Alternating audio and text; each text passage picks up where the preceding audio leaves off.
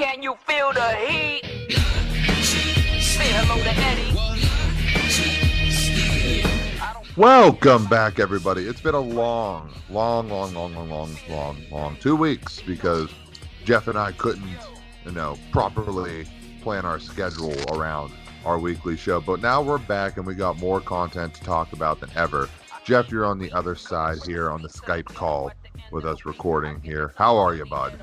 Oh, not bad. Just a little tired.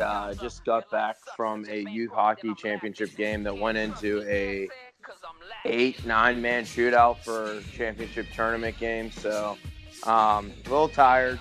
It's been a long weekend, but we're here. We're gonna get through this podcast because we got a lot to talk about. 8 to 9 man shootout. First off, for a championship game, that's got to be both nerve-wracking and it's got to piss you off that it has to go to a shootout. Whether or not you want to keep all of your time there, do you think the championship should have been determined by a shootout or just keep playing until someone scores? It would have been cool to see how it would have played out if you do essentially golden goal rules, but unfortunately that's just not how it works, and they got to kind of keep the games moving, so they got to get to a shootout and get everybody home. So I don't know. It's just kind of the cards you're dealt with, and you deal with it. I don't think they're ever going to change it. So it is what it is. Was it at least enjoyable to watch that shootout go that long? Yeah, our goalie was really good, so we had all the confidence in the world. It was just a matter of us scoring. So their goalie was really good too. He made a couple really big saves on a couple of our really good players. So as you see in the NHL, when you start getting to 8, 9, 10 in that part of your roster, you're starting to really go with guys that aren't probably thinking of that situation or anything. So it was really cool to see how some of the kids were able to react to being in a high pressure situation like that. And did you get the win? We did get the win. All right. I figured you would have sounded a little more cheerful when talking about that, but it just sounds like you're exhausted. Yeah, just exhausted. It's a tournament in January. You're happy to win it, but we have bigger goals ahead of us. Well, there you go. It's nice to think of it that way. To give like my best Bill Belichick and Mike Babcock impression, we're on to the next game. Well, there you go. Okay. All right. So, let's turn it over to a game that, I wasn't able to watch, but I'm sure if you had the time, you were definitely watching this game between the Boston Bruins and the Pittsburgh Penguins. Dave, yeah, I did watch it actually. I was in the crowd for that one because okay. I do on-site reporting with the Penguins. All right. Well, because you were there, set the stage. Tell us what happened and give us your opinion on the matter. So it's a 12:30 NBC start.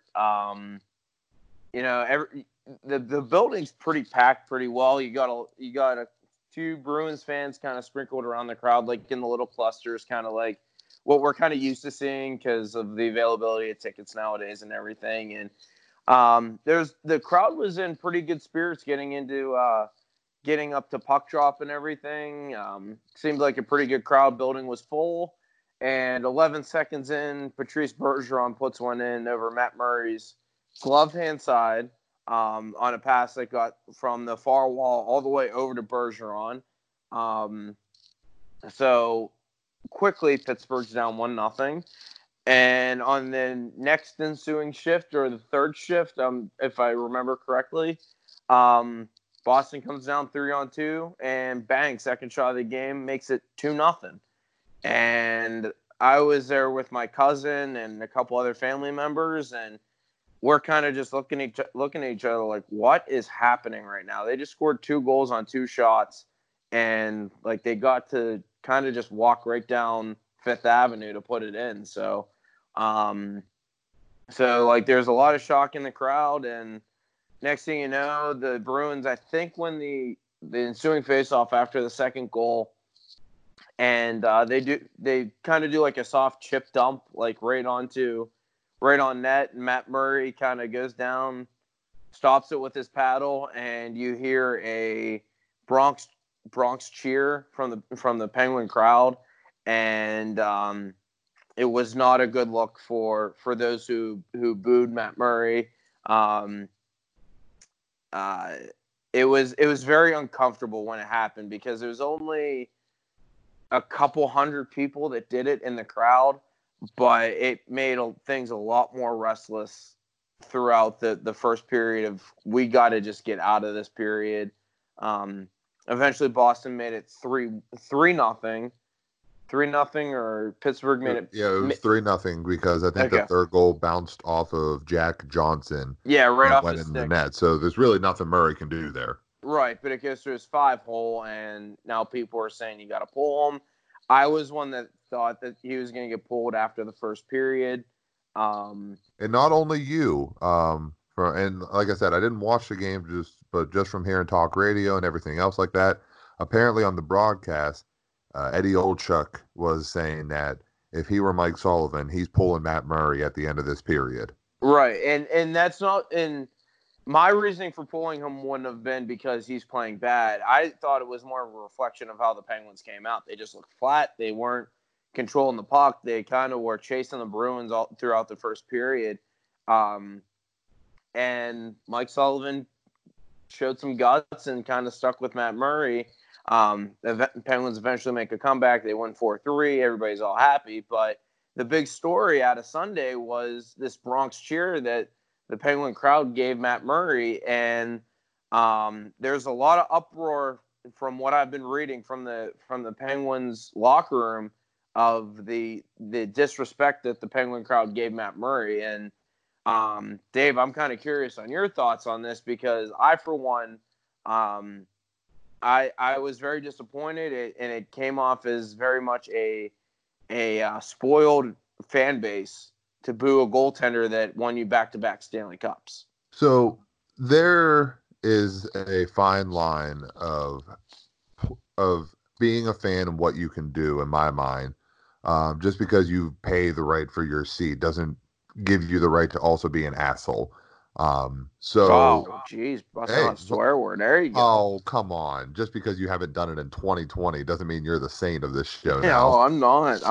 I'm just saying that's a lot for you. Well, all right. So, I mean, that's a lot for me on air. You should hear me off air. How about that? Yeah, that's fair. But if I want to compare the two, because we just talk about baseball and hockey, I can see this going into a Pirates game and the media not caring and the players probably also understanding based off what goes on that field in PNC Park sometimes. But for a player who just 2 years ago, and technically in his rookie year, won 2 Stanley Cups for this organization, to be getting any sort of treatment like this is just, the way that Mark Madden put it, despicable. And it's nary a time when I agree with that man. But when I just read a little bit of his article, and I agree, it was despicable just to even think of a crowd going against a goalie who was so well received because he was winning, and replace a goalie that, was going through the same thing after he won his Stanley Cup in 2009, and then his playoff struggles continued a couple years after that, and he got the same treatment. I'm tired of these, and I say these because I'm in this list of fans.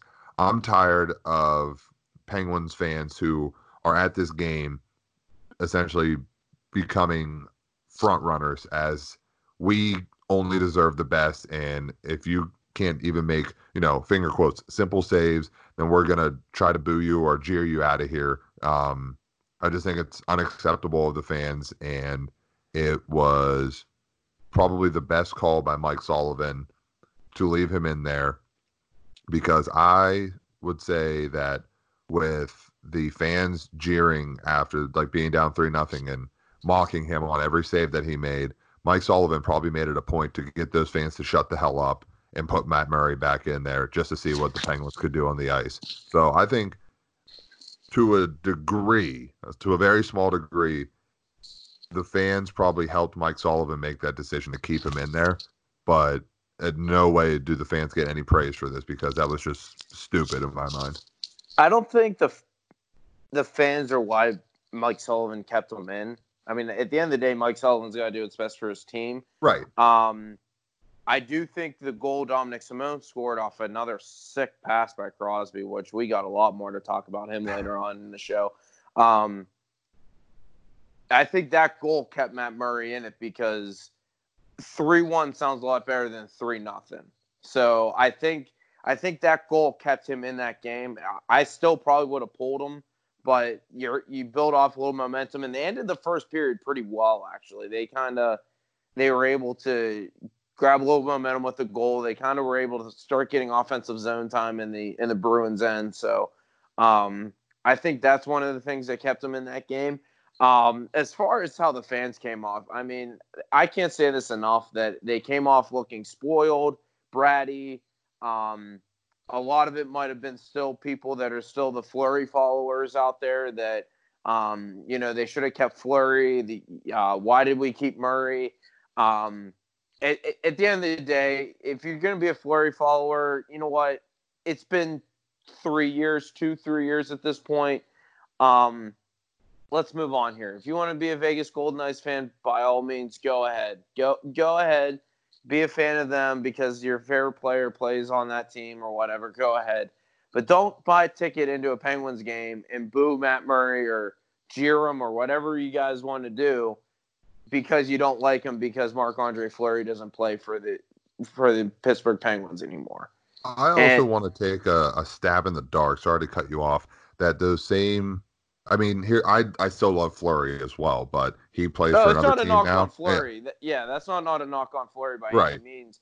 But at this point, he doesn't wear a Penguins jersey, and I root for the Pittsburgh Penguins. Exactly, but I will say those same fans who say we should have kept Fleury were probably the same fans that wanted Vokoun to replace Fleury in the early 2010s when he was struggling in the playoffs. Right. Those fans were probably the same ones booing him against the Islanders in 2013 in the playoffs of that series as well. So, I mean, there's a lot of fair weatherness going out there, and it's never going to stop in sports. But it's nice for us to talk about and just kind of vent it out there just to say, hey, shut up, let them play, root for your team, and if you don't like it, go for another team.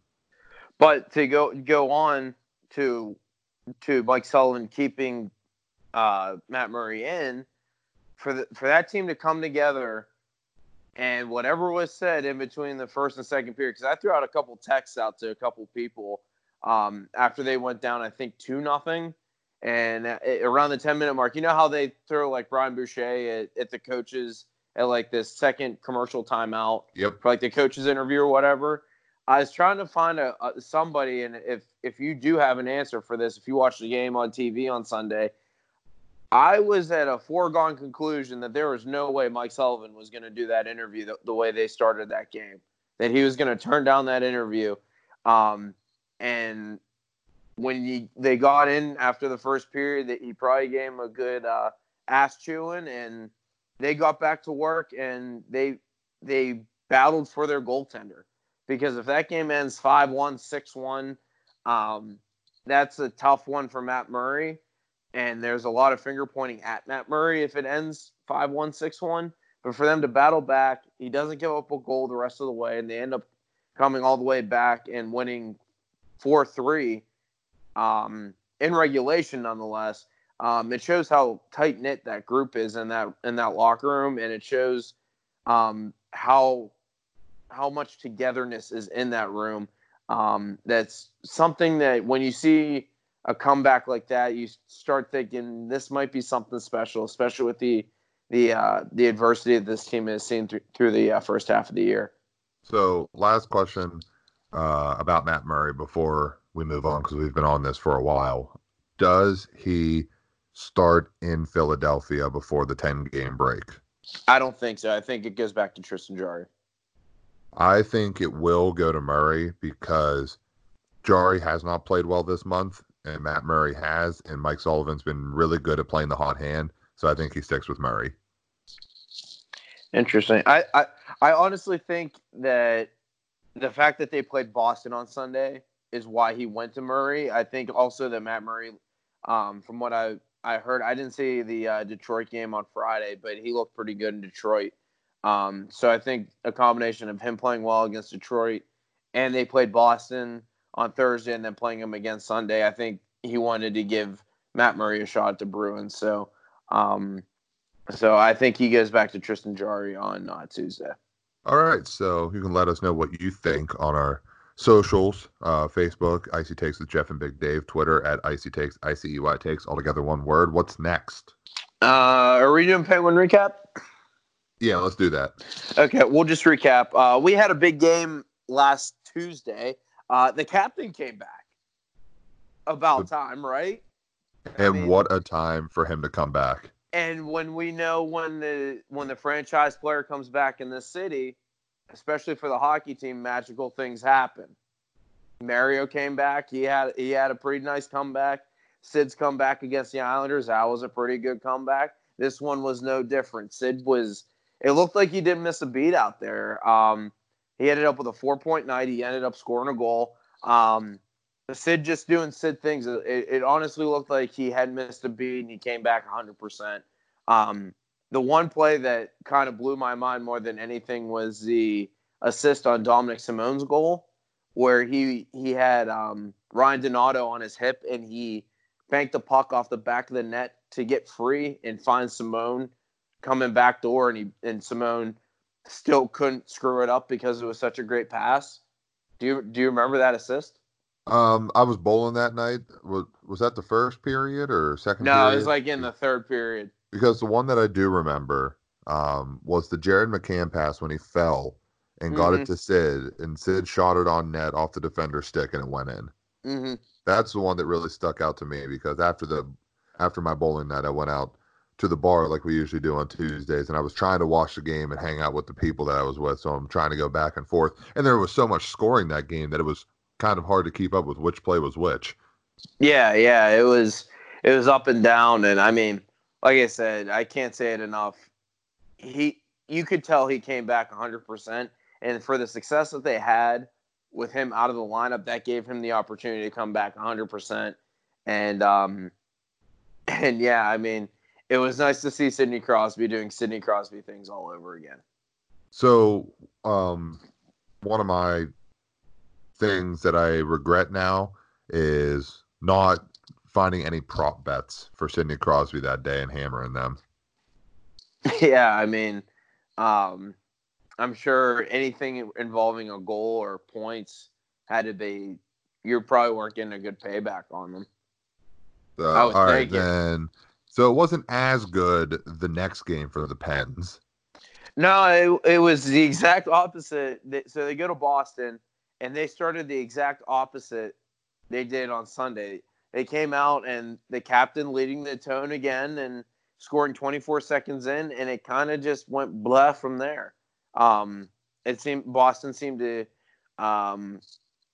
be getting away with a lot of things, as Boston normally does. They were playing a really physical, chippy game, and they end up coming out of Boston with a 4-1 loss to the Penguins, and it seemed like that they weren't all with it that game.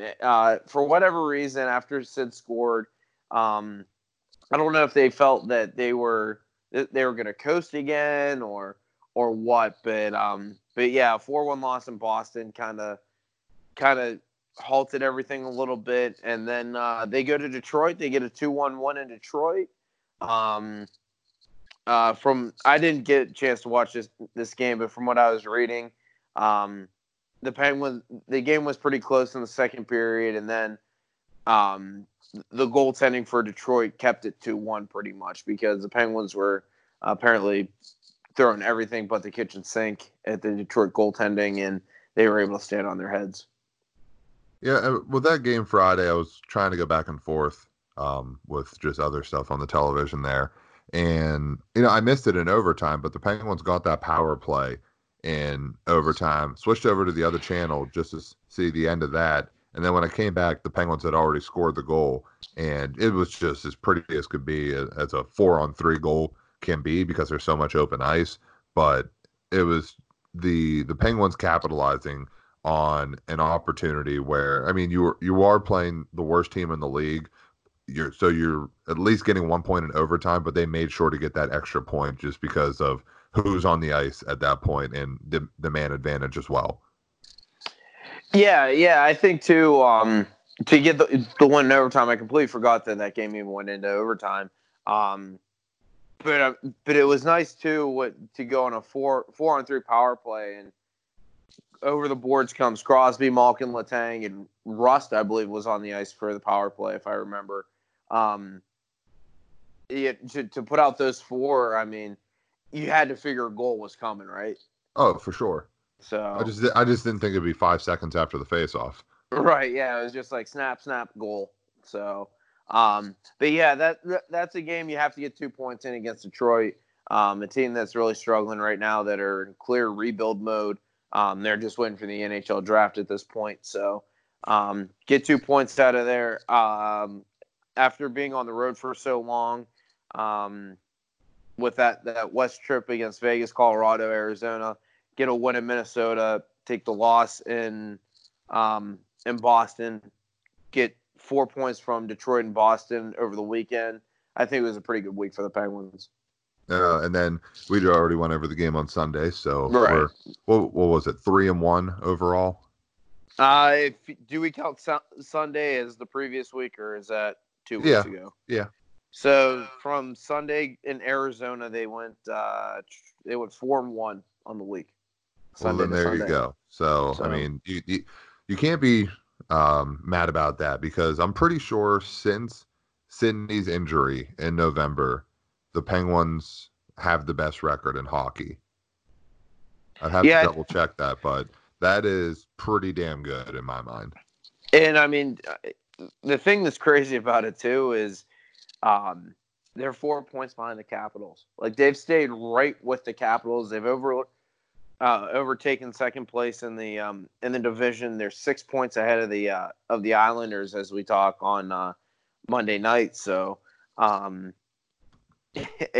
this team just continues to find ways to win, right?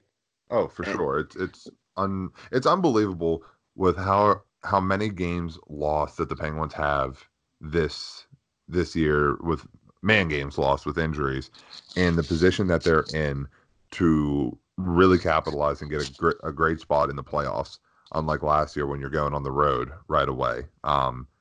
But let's kind of shift over from this recap to, I mean, I was going to save this for after the one segment, but let's just jump into the standings so far, because we're a little over the official halfway point, because we're getting into the All-Star break.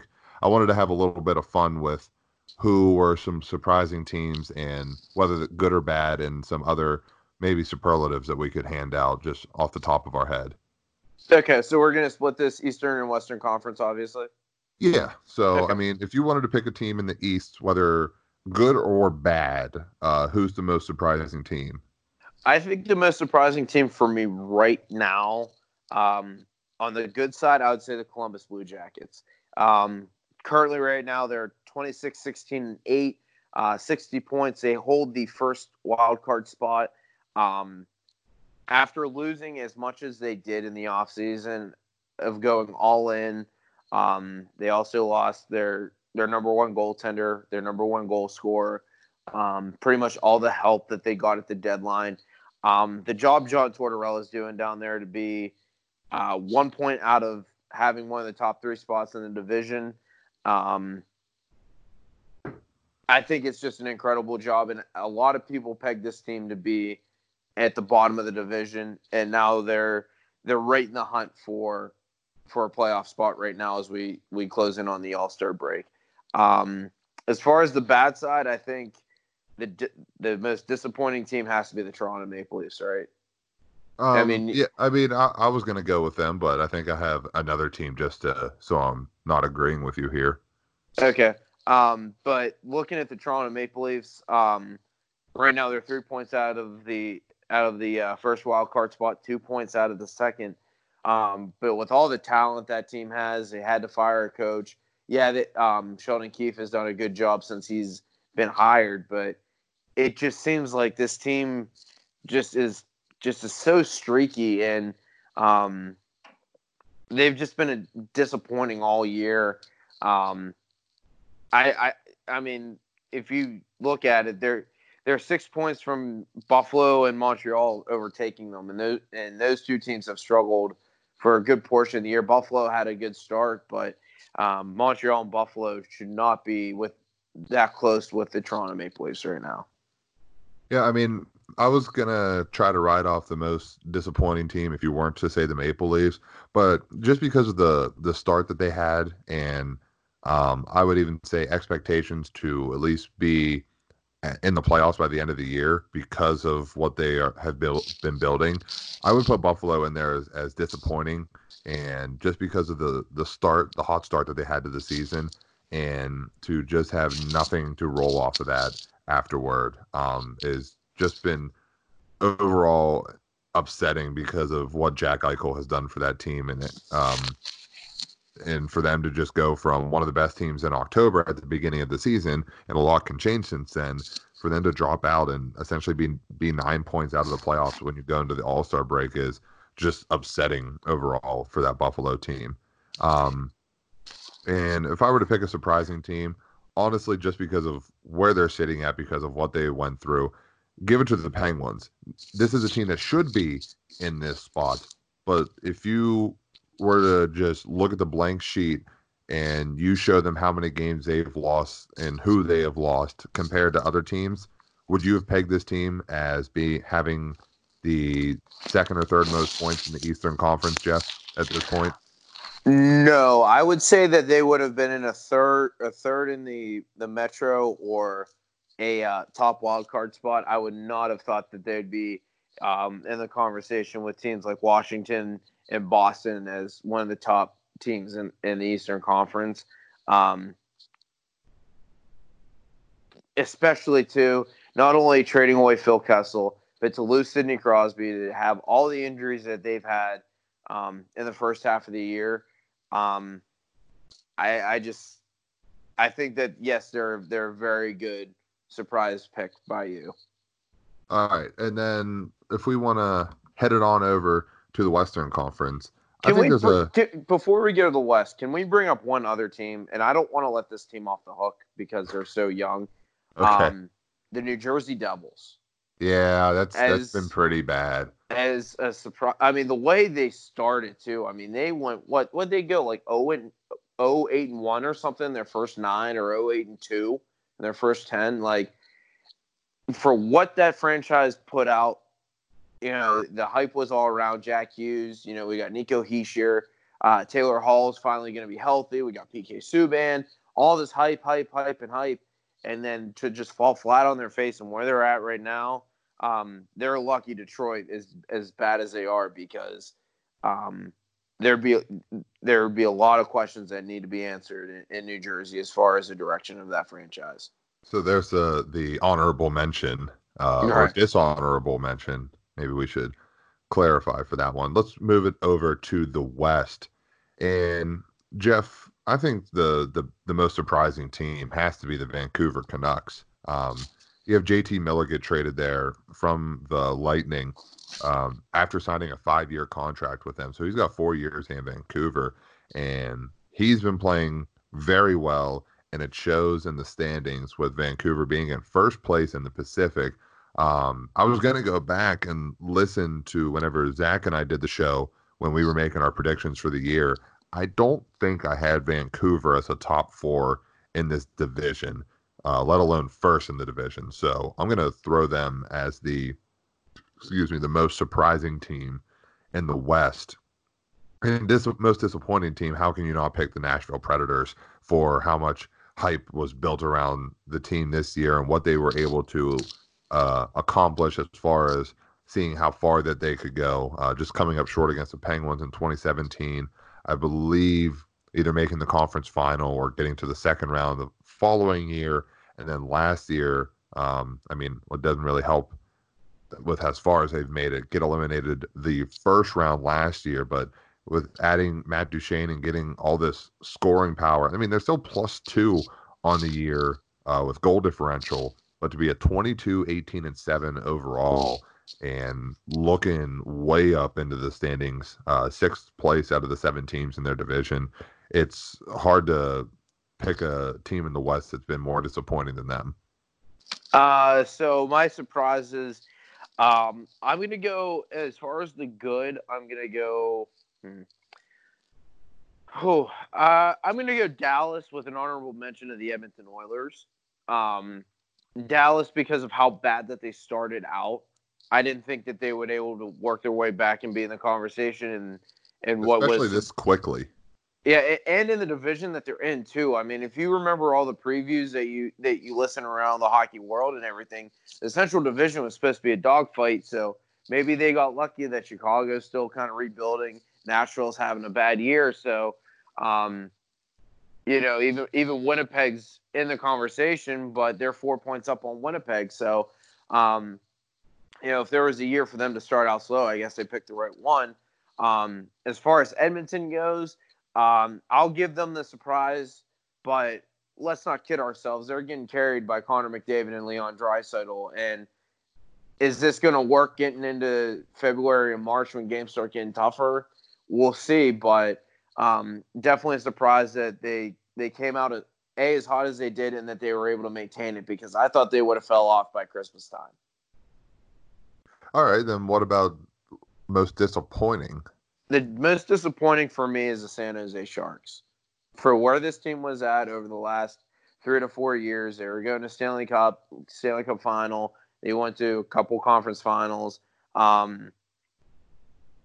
It's just disappointing. You have all that money invested. You're seeing Joe Thornton starting to get really frustrated on the ice. He's doing a lot of uncharacteristic things. Well, I'll talk a little bit. And you have all that money invested in Brent Burns and Erik Karlsson, Logan Couture going down. I'm just really disappointed the coach got fired. Just a really disappointing year so far for the San Jose Sharks, and the season's starting to slip out of their hands. And you got to wonder if it's going to be time to start rebuilding in San Jose. Yeah, I mean, the San Jose one, they kind of have been locking themselves into these huge contracts, and most notably with Brent Burns and Erik Karlsson. And there is no light in place with how they're performing this year and what they can do in the future to maintain possible success and keep making the playoffs and giving them a chance to make the Stanley Cup. Because this team, as far as I can remember, has always been making the playoffs every single year, whether or not that they were one of the top teams in the West or coming in as a wild card or a 3 team with how the standings work in the playoffs now. It's looking dark for San Jose, and they might be at the bottom here for a while if they don't get things straightened out with how the money's dispersed throughout that organization. Yeah, it's going to be interesting what they do. You got to wonder what Joe Thornton's future is going to be, what the plan is to do with the goaltending down the stretch, because that's obviously been their big Achilles heel. What do you do with Erik Karlsson? You're obviously committed to him for a long time for a lot of money. I'm sure he's got clauses in there that he can't move or be traded. It's going to be interesting. It's going to be interesting to see what they decide to do as far as the future of that organization. How can you have both Karlsson and Brent Burns and have the third most goals or the third biggest goal differential in all of the National Hockey League? I mean, you have the Red Wings at minus 88, but they weren't supposed to be good at all. The Devils, which we already went over that, at minus 47, and then you got the San Jose Sharks at minus 37 on the year. How can you have almost let's just say total $20 million between 2 defensemen and still give up that many goals? I know they can't play all of the defense, but how can that happen? Goaltending.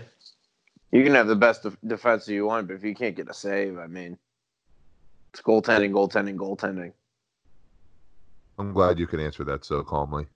I mean, it is what it is. I mean, people want to poo-poo goaltending and everything, and that's only in Pittsburgh.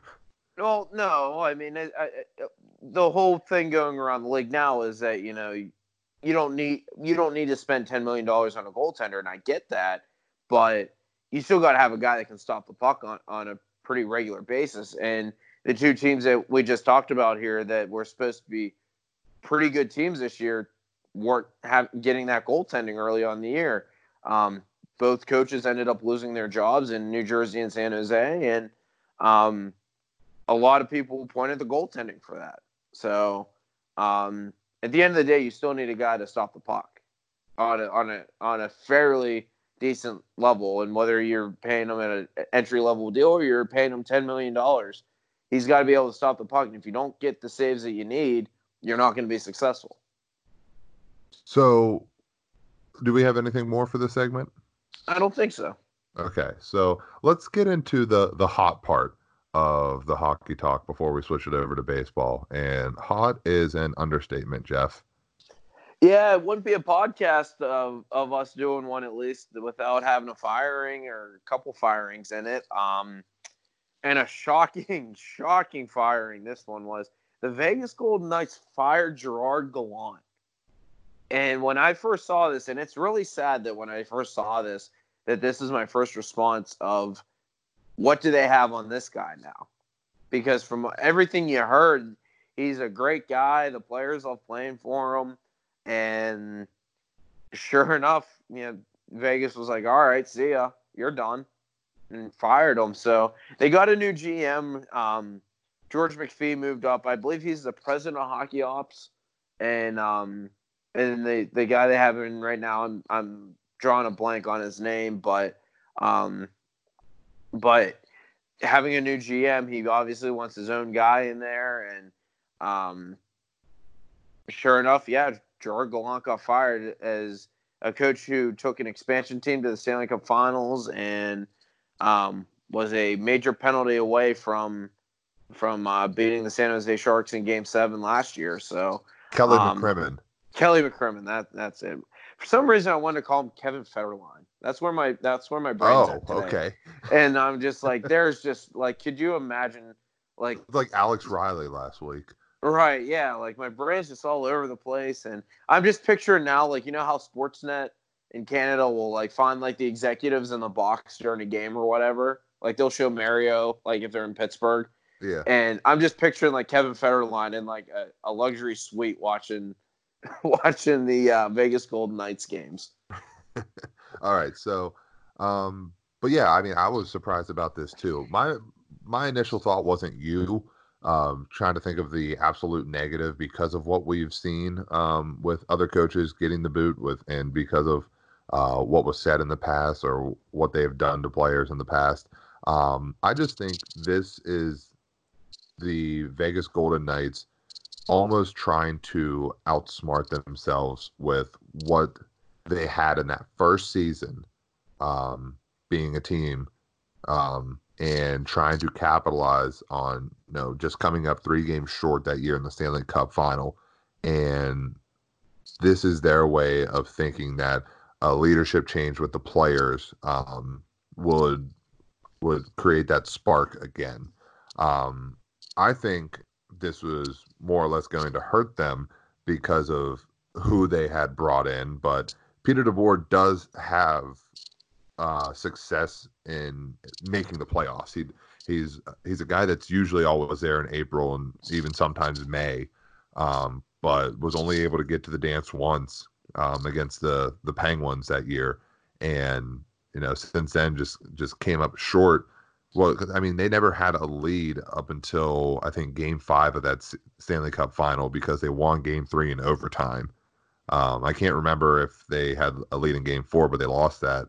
But I just think this is Vegas almost trying to outsmart themselves and trying to think that they're going to stay on the edge and give themselves the edge. But I think Gerard Gallant was the guy there, and for him to be booted out 2.5 years in, and you can only see coming up 1 game shy of the first round just because of a BS 5-minute penalty that they received against San Jose. I think this is the ops people trying to do too much. Yeah, I think for sure it just doesn't make sense. And yeah, I mean, they're not having running away with the Pacific like they thought, but they're still holding a playoff spot. And I mean, when you hear why they fired him, they pretty much said they didn't like the way the team was playing. So it's tough to see. You don't want to see a guy get fired, but as the old saying goes, hockey coaches are hired to be fired. Very true. Very true. So, and not that we had another coach fired. We had another executive fired that we think is worth mentioning. So, on Sunday before the Penguins played Arizona, the New Jersey Devils announced that Ray Shero was told to pack up his things and get the hell out. So, this one was not as bizarre as Gerard Gallant with just how disappointing the Devils have been this year, but just shocking in that you didn't hear any rumblings about it, that he was on on the hot seat or anything in New Jersey. They usually, when you have the opportunity with the amount of draft picks he had, the moves that he made, you can kind of let those come together. And sure enough, he got fired last Sunday. So, I mean, I apparently there was a big disconnect between him and ownership and the front office of how they wanted things to go on an operations way, and eventually it just ended up costing Ray Shero his job. Like I agree with you that it was less bizarre compared to Gerard Gallant, but this is also a team that's in a way very young and inexperienced with most of their players on this team, and you could say that maybe there is not enough alignment on the ice with how you have players in certain pairings or lines, but this is a team that we did not expect to make the playoffs, but at least make a little bit of a better effort going into this part of the season at the unofficial halfway point. And it's strange to see how just poor that they've played all season long, because not that he is the best defenseman, but PK Subban was highly sought after, and the Devils went all in on him. And Jack Hughes and even Capo Caco have not kind of lived up to 1 and 2 pick expectations. But this is a team that maybe didn't give Ray Shero or even their head coach Jack Hughes enough of a chance to prove what they can do in the future. But now it's like we always say, it's going to be interesting to watch how this team develops in the next few years with new leadership changes. Yeah, it's going to be interesting. Just, are they going to stick with? I believe Elaine Nasruddin is the head coach out there right now. Is he going to get the interim tag taken off, or are they going to do an outside search, see what they want to do there? Obviously, having a new GM now, is he going to do an open search for quote unquote his head coach? A lot of questions in New Jersey right now. It's not fun to be a Devils fan right now, although I never think it is fun to be a Devils fan back in the day when they would trap all the time. But yeah, so a lot of questions over in Newark, New Jersey. Hey, it was around this time last year that a St. Louis Blues fan put down a bet on the Blues to win the Stanley Cup when they were in dead last. Jeff, right now the Devils plus 25,000 to win the Stanley Cup. Would you put $1 on that? Nope. Fair enough. I don't think I would either. But hey, for $1 to pay out $2.50, that's not bad. Yeah, I'll just crunkle up the dollar and throw it away, because there's just no hope for the Devils. I think this is the end of hockey, but before we end it, just looking at FanDuel Sportsbook, there's 2 teams tied for the best odds to win the Stanley Cup. Can you name them? Washington Capitals. 1. Pittsburgh Penguins. No. The Pittsburgh Penguins are actually in 6th. Really? They're at plus 1,200. Oh, I would throw money on that one, though. Yeah, I mean, Just all to right. be So a, in front, I know that's a home job call, but I would throw money on that. so in front of them are the Colorado Avalanche at plus 1100, the St. Louis Blues at plus 950, the Boston Bruins at plus 950. You already named the Washington Capitals, which leaves a surprising Tampa Bay Lightning at plus 900, tied with Washington. They have gotten it going the last 2 or 3 weeks. I just don't know if they're there to stay. Yeah, I don't see them as the favorite right now, but I see them as improving based off where they started earlier this year. Yeah, that's interesting. I'm really surprised by that. So I think that's it for hockey. Yeah, I think that is. It's time for you to now take over, and we got a lot to talk about on the baseball side.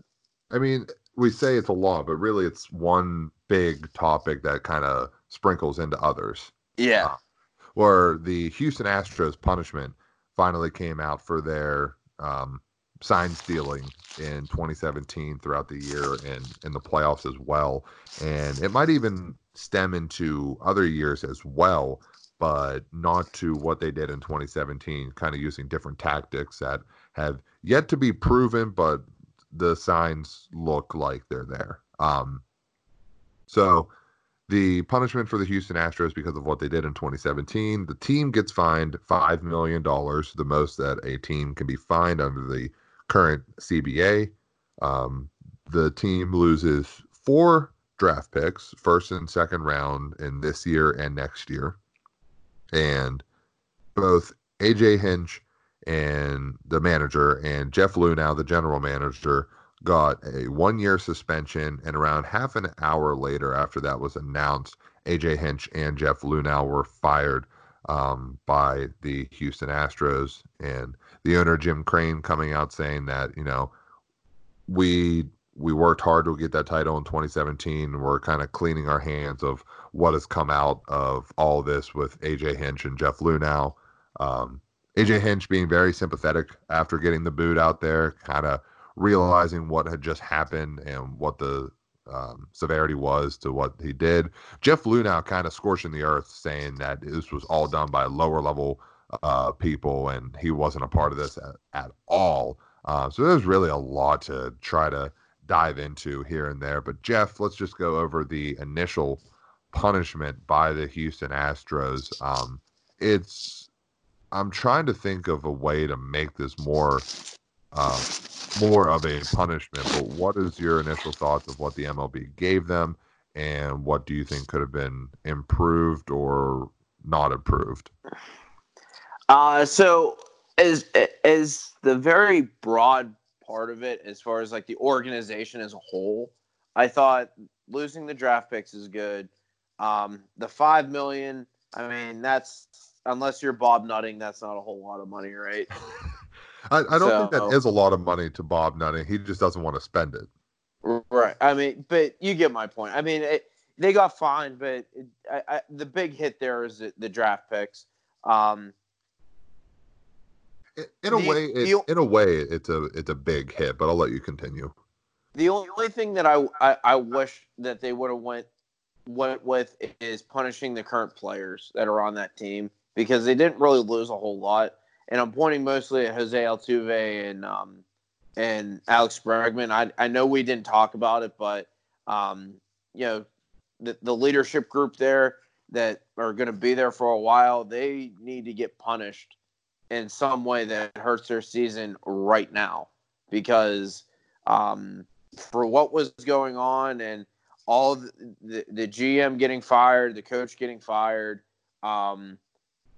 they need to be held accountable. And I know it's hard with the Players Association that baseball is going to have to battle against, but the players need to be punished in some way, shape, or form. I firmly believe that. So, you can't punish the pitchers on the Astros staff, I believe. The only way that you could punish them is if they were a part of it in the bullpen with receiving the signs electronically. Because the way I look at this way of sign stealing is absolute cheating that should not be allowed. The sign stealing that I thought was going on that I kind of dismissed was just being able to read the signs, whether you're on second base or you're in the bullpen and you're able to just look and see what the tendencies are, if you can see any fingers flashing down there. So that's what I thought the initial sign stealing was. Because you're using the actual broadcast feed and, having different ways that are being reported, which the obvious one is the trash can banging that you can hear audibly in almost any home game that didn't really have a lot of noise. And the other way that was reported that they were getting signs were having a bullpen catcher go up against the fence and, having that view from being a batter and like almost dead center, a little over to the right, being able to see something from him before the pitch comes in. It's hard to just say that just because you were on that team doesn't mean that you deserve the punishment, because if you're Mike Fiers, who was on that team in 2017, does he get punished for being on the Oakland Athletics at this point then?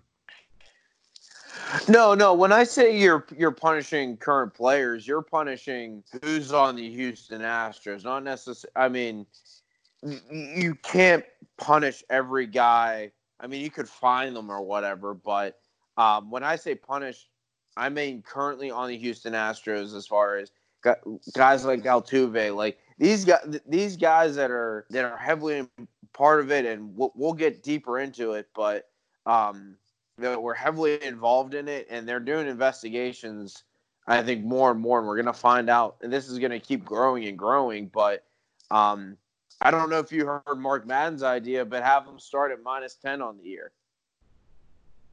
Like that, I thought that was a good idea, because you're punishing those guys, but you're not crippling their season, but it's enough to say, hey, like, this is serious what you guys did. This is not a joke. Like, you blatantly cheated. You cost a lot of teams and a lot of people a lot of money from cheating. I mean, you cost Clayton Kershaw. I mean, for God's sakes, I mean, this guy took a beating because he can't perform in the playoffs. Little did we know that they were cheating. They knew his signs. And the only reason that I'm upset about the Astros knowing the signs is just the way that they received them. Like I said earlier, if this is right, this is just receiving it electronically and live during the games. This is why I think this is absolute BS. The starting at -10 can get just a little bit tricky, just based off how you keep statistics in general with all sports, including especially baseball, which is just stat crazy. For them to start at -10, it's gonna really just. So how about this? They win the division by 19 games, which in general would be 9 games. So you're basically just giving the team, everyone else, a head start in their own division. If they still win, do you still look into the team to think that they're maybe cheating, or are they just that much better than every other team in that division? What like, do you that's mean? that's why I'm like kind of on the fence about having them start at -10, to where what you could actually do as a form of punishment right away is that no matter where they finish this year, they don't make the playoffs. But the only reason with that, though, is you give them no reason to play then. At the Like, you know what same I time, mean? you're So, having players who are at the peak of their athleticism on that team that are losing out on that year. well, don't cheat then. Well, And that's what. if you're just joining the team, you knew about this.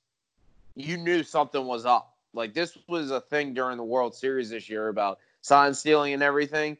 And if you, like, say you signed as a free agent, tough shit. Yeah, but that's why I think that it would be better for them to either A, no matter where they finish this year, they don't make the playoffs, or B, the next time that they make the playoffs or have that good of a record, you don't make it in. So it wouldn't even have to be this year. If for some reason. So you're taking them off any playoff appearance. The next time that they are eligible. Right. Like, Okay. if they qualify, I should say, not eligible. If they were to qualify this year, they just wouldn't make it, just because of that would be their punishment for cheating in that World Series. So I think the thing that makes me more upset than anything is, remember when we talked about Altuve's home run against Chapman? Yep. And like how great of a piece of hitting that was, and he really turned around Chapman, and Chapman kind of gave like this, like kind of smirk, like, I can't believe he did that. Like, what a hit or whatever. And you go back and you watch that, and with all the speculation that they had buzzers on their right shoulders, and that's how they were knowing they were stealing signs. I felt like such a sap. Like they completely fooled me. Like, I honestly thought like Jose Altuve, like, that's an awesome moment. Like, he was able to turn around one of the best pitchers in baseball to go to the World Series. Little did we know he was cheating. Yeah, Like, so I mean, it just makes you feel upset, honestly, yeah, because sports is just a way to almost witness some of the most unexpected, triumphs and tragedies on the field just because of what the story is lending you to believe. And to see the one team that is just, well, not knowingly at the time for a fan, but for a team that is knowingly cheating to be able to get away with it up until this point, it just makes you question everything. And I hate even thinking that in the first place. yeah, and you got to wonder too, like, if one team got caught, like, is there anybody else doing it? Like, it's kind of a snowball effect. Like, I mean, I was listening to The Athletic. They do a podcast. Dave O'Brien and Eric O'Flaherty, who used to pitch for the Braves.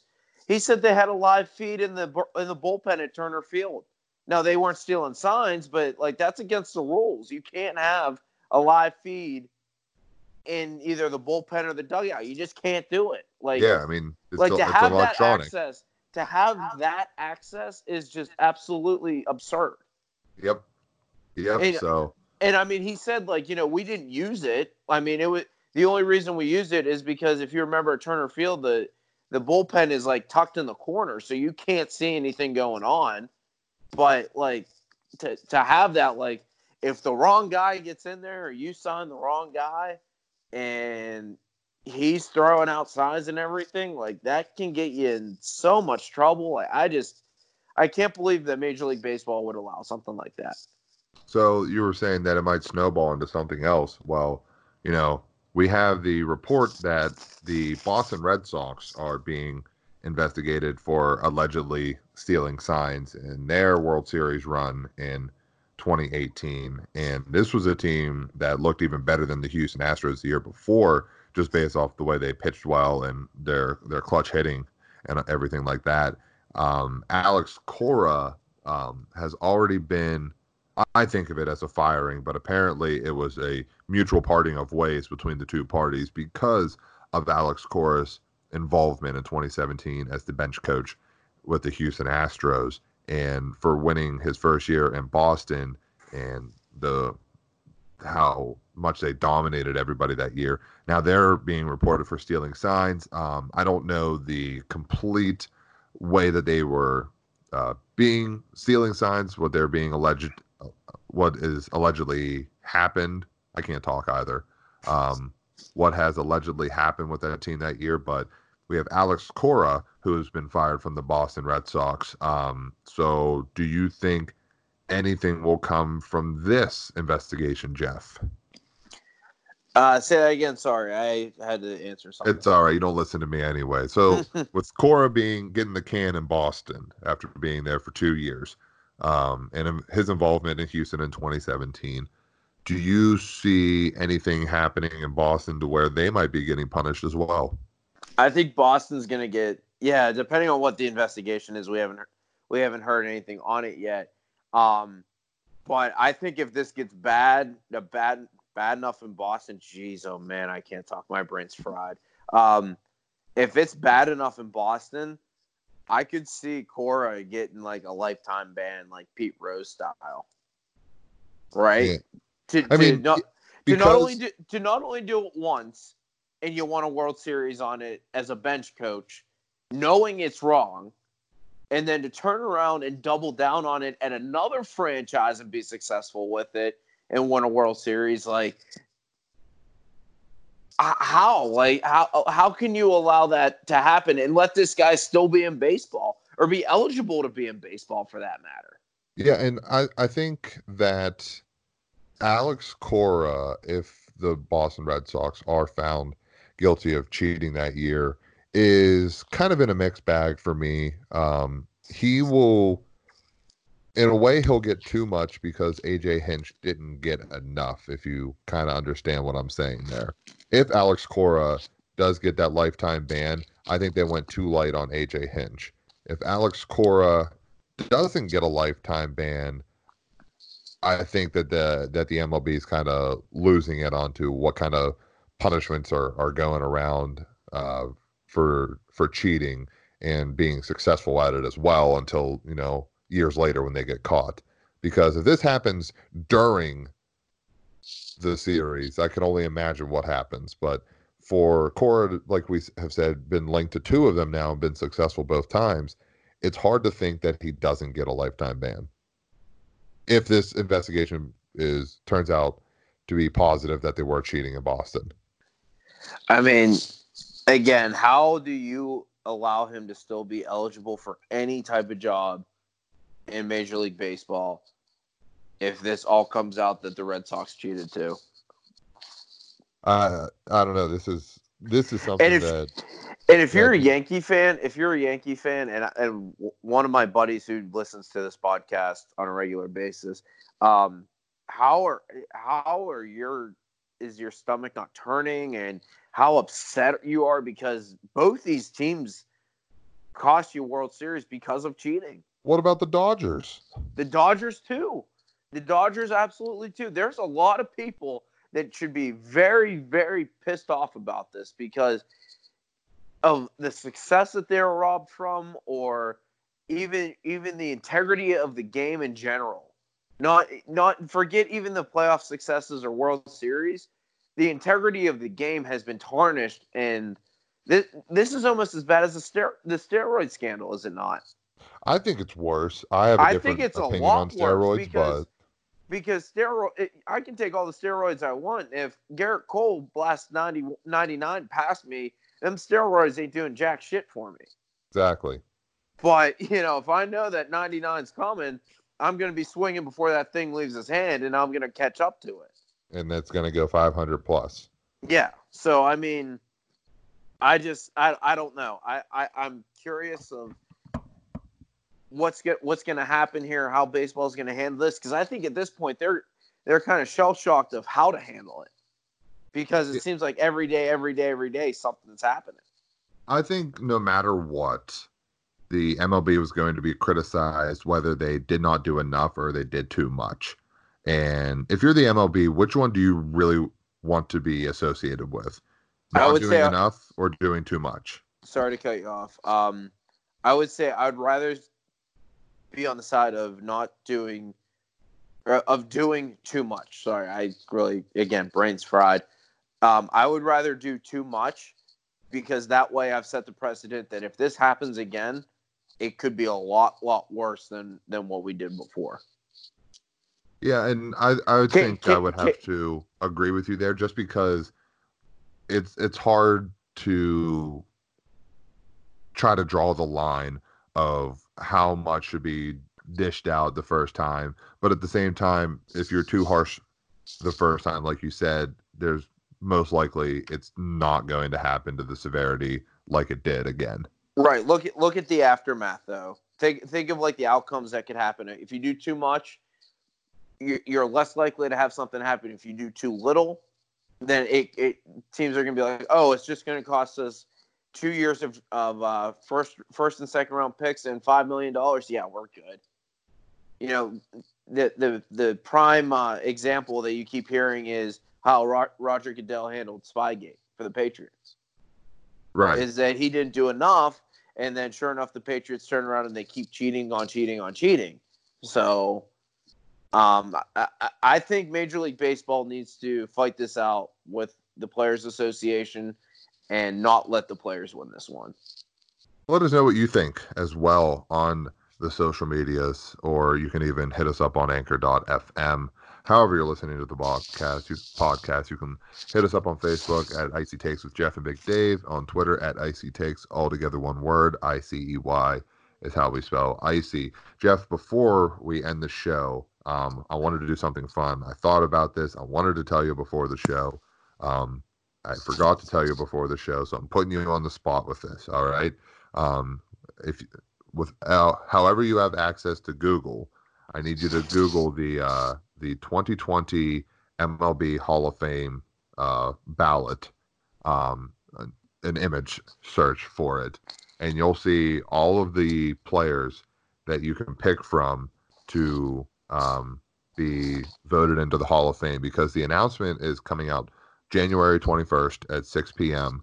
of who's making the Hall of Fame this year in Major League Baseball. So if you are a writer for baseball and you have up to 10 votes, and now you don't have to use all 10, but if you have up to 10 votes, I want you to take a little look at that list and let me know who you think should make it. Depending on what list that you have in front of you, the ones that are italicized, I believe, are the first year eligibility, and the rest are still in their 10 years waiting to get in. So look around, like there's one player that you pick right away automatically. Right. Can we just name him? Yep, you can say it. Derek Jeter. Yes. Okay. Yeah. So he's guaranteed number one. All right, so yeah, we agree with Derek Jeter. That's a no-brainer. So Jeff, just looking over, I think I've given you enough time to put together a little bit of a list here, or maybe you can do it on the fly.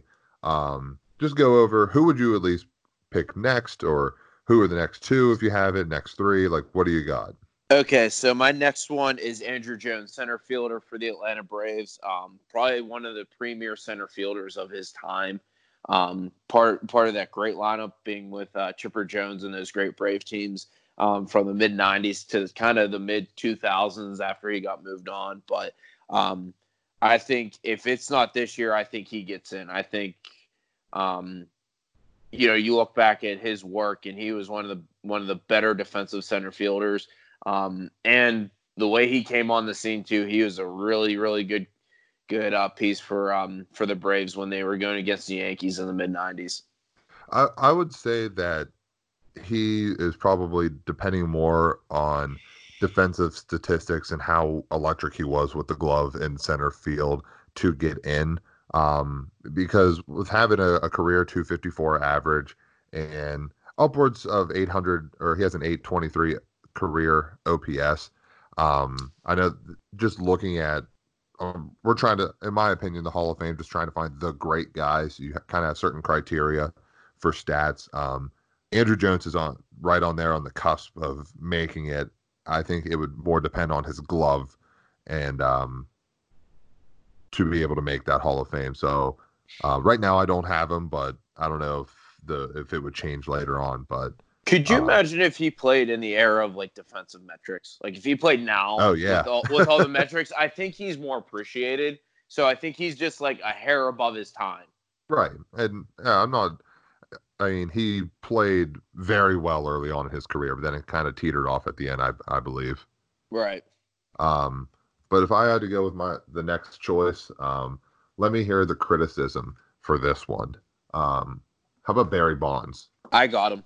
I mean, it's time, right? Yeah, it's I mean, time. this is his 8th year on the ballot, and I think even with we have our opinions of steroid use.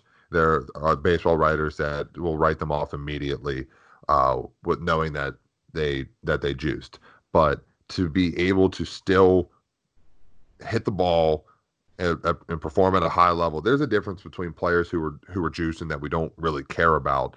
And there's a difference between players like Barry Bonds and Sammy Sosa that just kind of went off. You can put an asterisk by that home run record all you want. I'm okay with that. But the way that Barry Bonds played even before he was juicing showed that he was a Hall of Famer, no doubt. I think what you just said there to end that is exactly why a lot of people have that argument that he should be in, is that, okay, you want to take away the fact that he was a power hitter or whatever. How about the fact he was a 5-tool player when he was in Pittsburgh, and he was consistently a 30-30 or a 40-40 guy year in, year out. So I agree with you 100%. I've been thumping that drum for the last 2 or 3 years that he should be in the Hall of Fame, and then it's just been the old boys club in the Baseball Writers Association that's kept him out. Yeah. All right. So, I mean, I have 5 more on my list. I'm just going to rattle them off. Okay. And I'm sure if any purist in baseball is listening to this, they're going to cringe on probably 2 of these names. But Larry Walker, I think, should be in there. Got him. Omar Vizquel. Mm.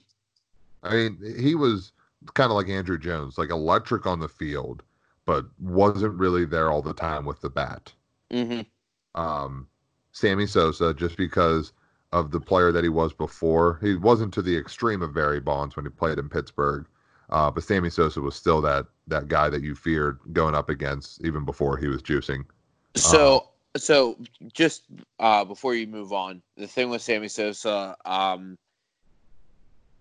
I think for what people say about the steroid era, for what it is, and the big 3 that you seem to always hear is Sosa, McGwire, and Bonds, right? Those 3 guys, the big 3. Whether they did it or whatever, those 3 guys should be in the Hall of Fame because they arguably got baseball back on the map after the strike.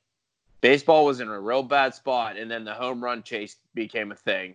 Yep. And you had Sosa, McGwire, and they did their thing. And then for Barry Bonds, not too long after that, because remember, what was it, 97, 99, 98? 98. 98. So 98, you have the chase.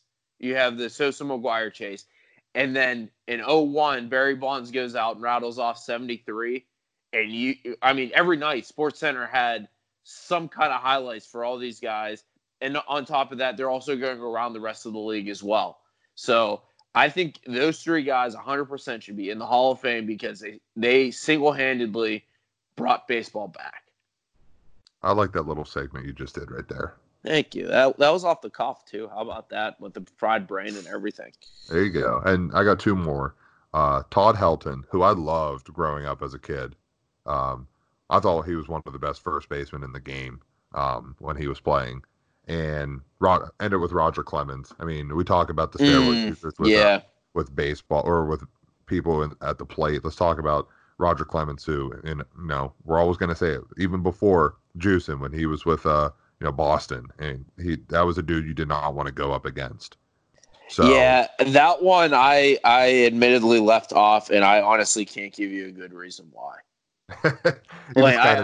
I just kind of did, and I think it was because of how it ended with him, and I don't know. If for whatever reason, I did leave him off.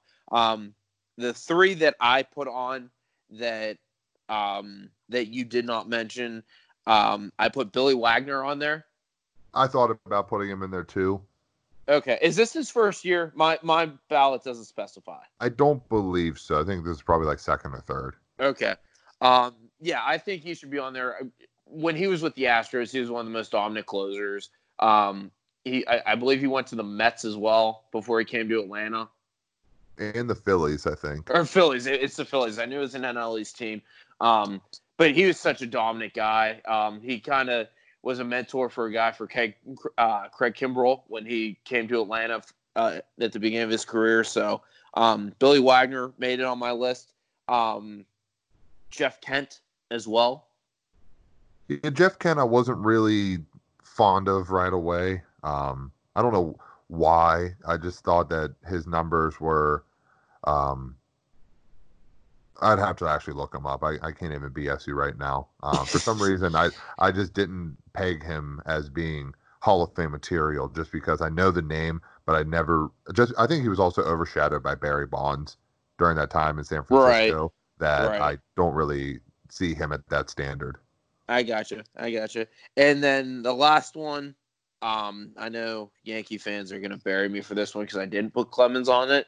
Curt Schilling put it on mine. And I don't know if baseball would because of how he's been post-career.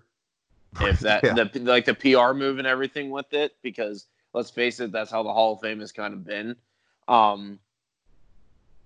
Yeah, I mean, he was part of so many great teams. He won what, 2 or 3 World Series. I mean, he put together a great career. No matter where he went, he won. So Curt Schilling was the last one that I put on. Yeah, and I thought about it too with Curt Schilling. I just kind of agree with you where it's kind of odd to where he's gone post career. So it's been an interesting time to follow Curt Schilling. Let's just put it at for that. sure. For sure. I think that's it. I think it's nice to end on a fun note there. That was fun. That was a good idea by you. Thank you. I appreciate it. I thought about it today when I saw John Heyman put up his ballot post on Twitter. Yeah, I saw that they have like 37% of the vote in or whatever, and believe it or not, Barry Bonds has enough to get in. Yeah, I mean, so of all the writers, like 400 plus writers, you need 75% of the vote. Right. So we'll see what it comes down to during the announcement, because I think, well, Derek Jeter has a possibility of being unanimous, but after that, it's a shoot to see who's in with him. Right. Yeah, it'll be. Well, I'm just glad that we're not going to have another year where we don't have a class. Exactly. You know what I mean? 2013 was weird. How absurd was that? Like, 2013 was a weird time. If there was the one thing that like you should never do is not have a Hall of Fame class. All right. Whatever. All right. Hey, I mean, we have as many home runs as the 2013 Hall of Fame class. So yeah, I guess so. And as many strikeouts. Let's just end the show with our MVP or LVP. I'll lead it off with King Felix Hernandez getting a minor league deal with the Atlanta Braves. Jeff, we were talking about it earlier before the show, and I think there's nothing but positives for this move by the Atlanta Braves and King Felix, because it's a very low risk, high reward move if it works out well. Even less of a risk for what you guys went through with Josh Donaldson last year and how much money he was paid. So yeah, it'll be interesting to see how this works out. We talked before the show. I would have rather had one of the prospects that has a good spring or whatever take that 5th spot, but it's like you said, it's a low risk, high reward kind of thing, and we'll see what happens. So, welcome to Braves country, Felix. Hopefully we have a good run together. All right, what do you got? For my MVP, did you see this? I think it was Saturday night that Ottawa and Calgary were playing, and Wes McCauley was the referee, did the opening face-off, and he threw out both centers. So the Tkachuk brothers came in and took the opening draw, and he actually told them, whether it was before the game or like before he dropped the puck, that he was going to do this because Keith Tkachuk, Big Walt, and his wife were in town, obviously, to see their kids play against each other. He goes, if I'm reffing one of your games, I'm going to throw out the center so you guys can take an opening draw. Your mom's going to love it. And that's the kind of thing that a guy that just gets it, right? You hear all this bad stuff about referees, how they're pompous assholes, or, they go on power trips or whatever. But for a guy like that to say, you know what, these two kids are playing each other. Anytime brothers play each other, families in town, let's get a cool picture for them or whatever of them doing the opening face-off. And someone in the press got it. So I thought that was a really cool moment for a guy like Wes McCauley to do that. Oh, for sure. That was a grade A move by a grade A ref. Yeah. Yeah. And he has his theatrics when there's 5 minutes for fighting. I think it's better whenever there's a review for a goal or no goal for Wes McCauley. Yeah. He's arguably the Ed Hockley of the NHL, right? Oh, yeah, for sure. Do you remember the Ed Hockley explanations where he'd say, like, the receiver didn't catch the ball with 2 feet inbounds. By rule, that means that it is not a catch. It is not a touchdown. New England keeps the ball 1st and 10 from their own 3. It's like, what the hell? Why did you just say it was an incomplete pass? Yeah, I mean, I'm pretty sure Ed Hockley's a lawyer, too, so. Yeah, right. So, like, he has to get every word of the rule out. His son is in his 2nd year of reffing now. Yeah, I don't think I remembered him doing any games or anything, but. All right, let's just end the show before. Yeah, well, it's getting off the tracks. I mean, it always goes off the rails with us. But thank you for listening to another episode of Icy Takes. Make sure to share the episode. Tell your friends about it. Tell your grandma about it. We love all the support that we get from you guys. You can listen to us on Anchor.fm, Apple Podcasts, Google Podcasts, Spotify, and almost anywhere that offers podcasts. Like us on Facebook, Icy Takes with Jeff and Big Dave. Follow us on Twitter, Icy Takes all together with one word, ICEY. Follow the personals at Big_Dave52. At JChrist_51. Like our Lord and Savior, amen. Hopefully the show didn't go off the rails too much. But if you did, I hope you enjoyed it. And we will see you next week. But until then, stay icy. Lasting long, los mujeres fall in love with that Latin charm. One woman isn't enough, amigo.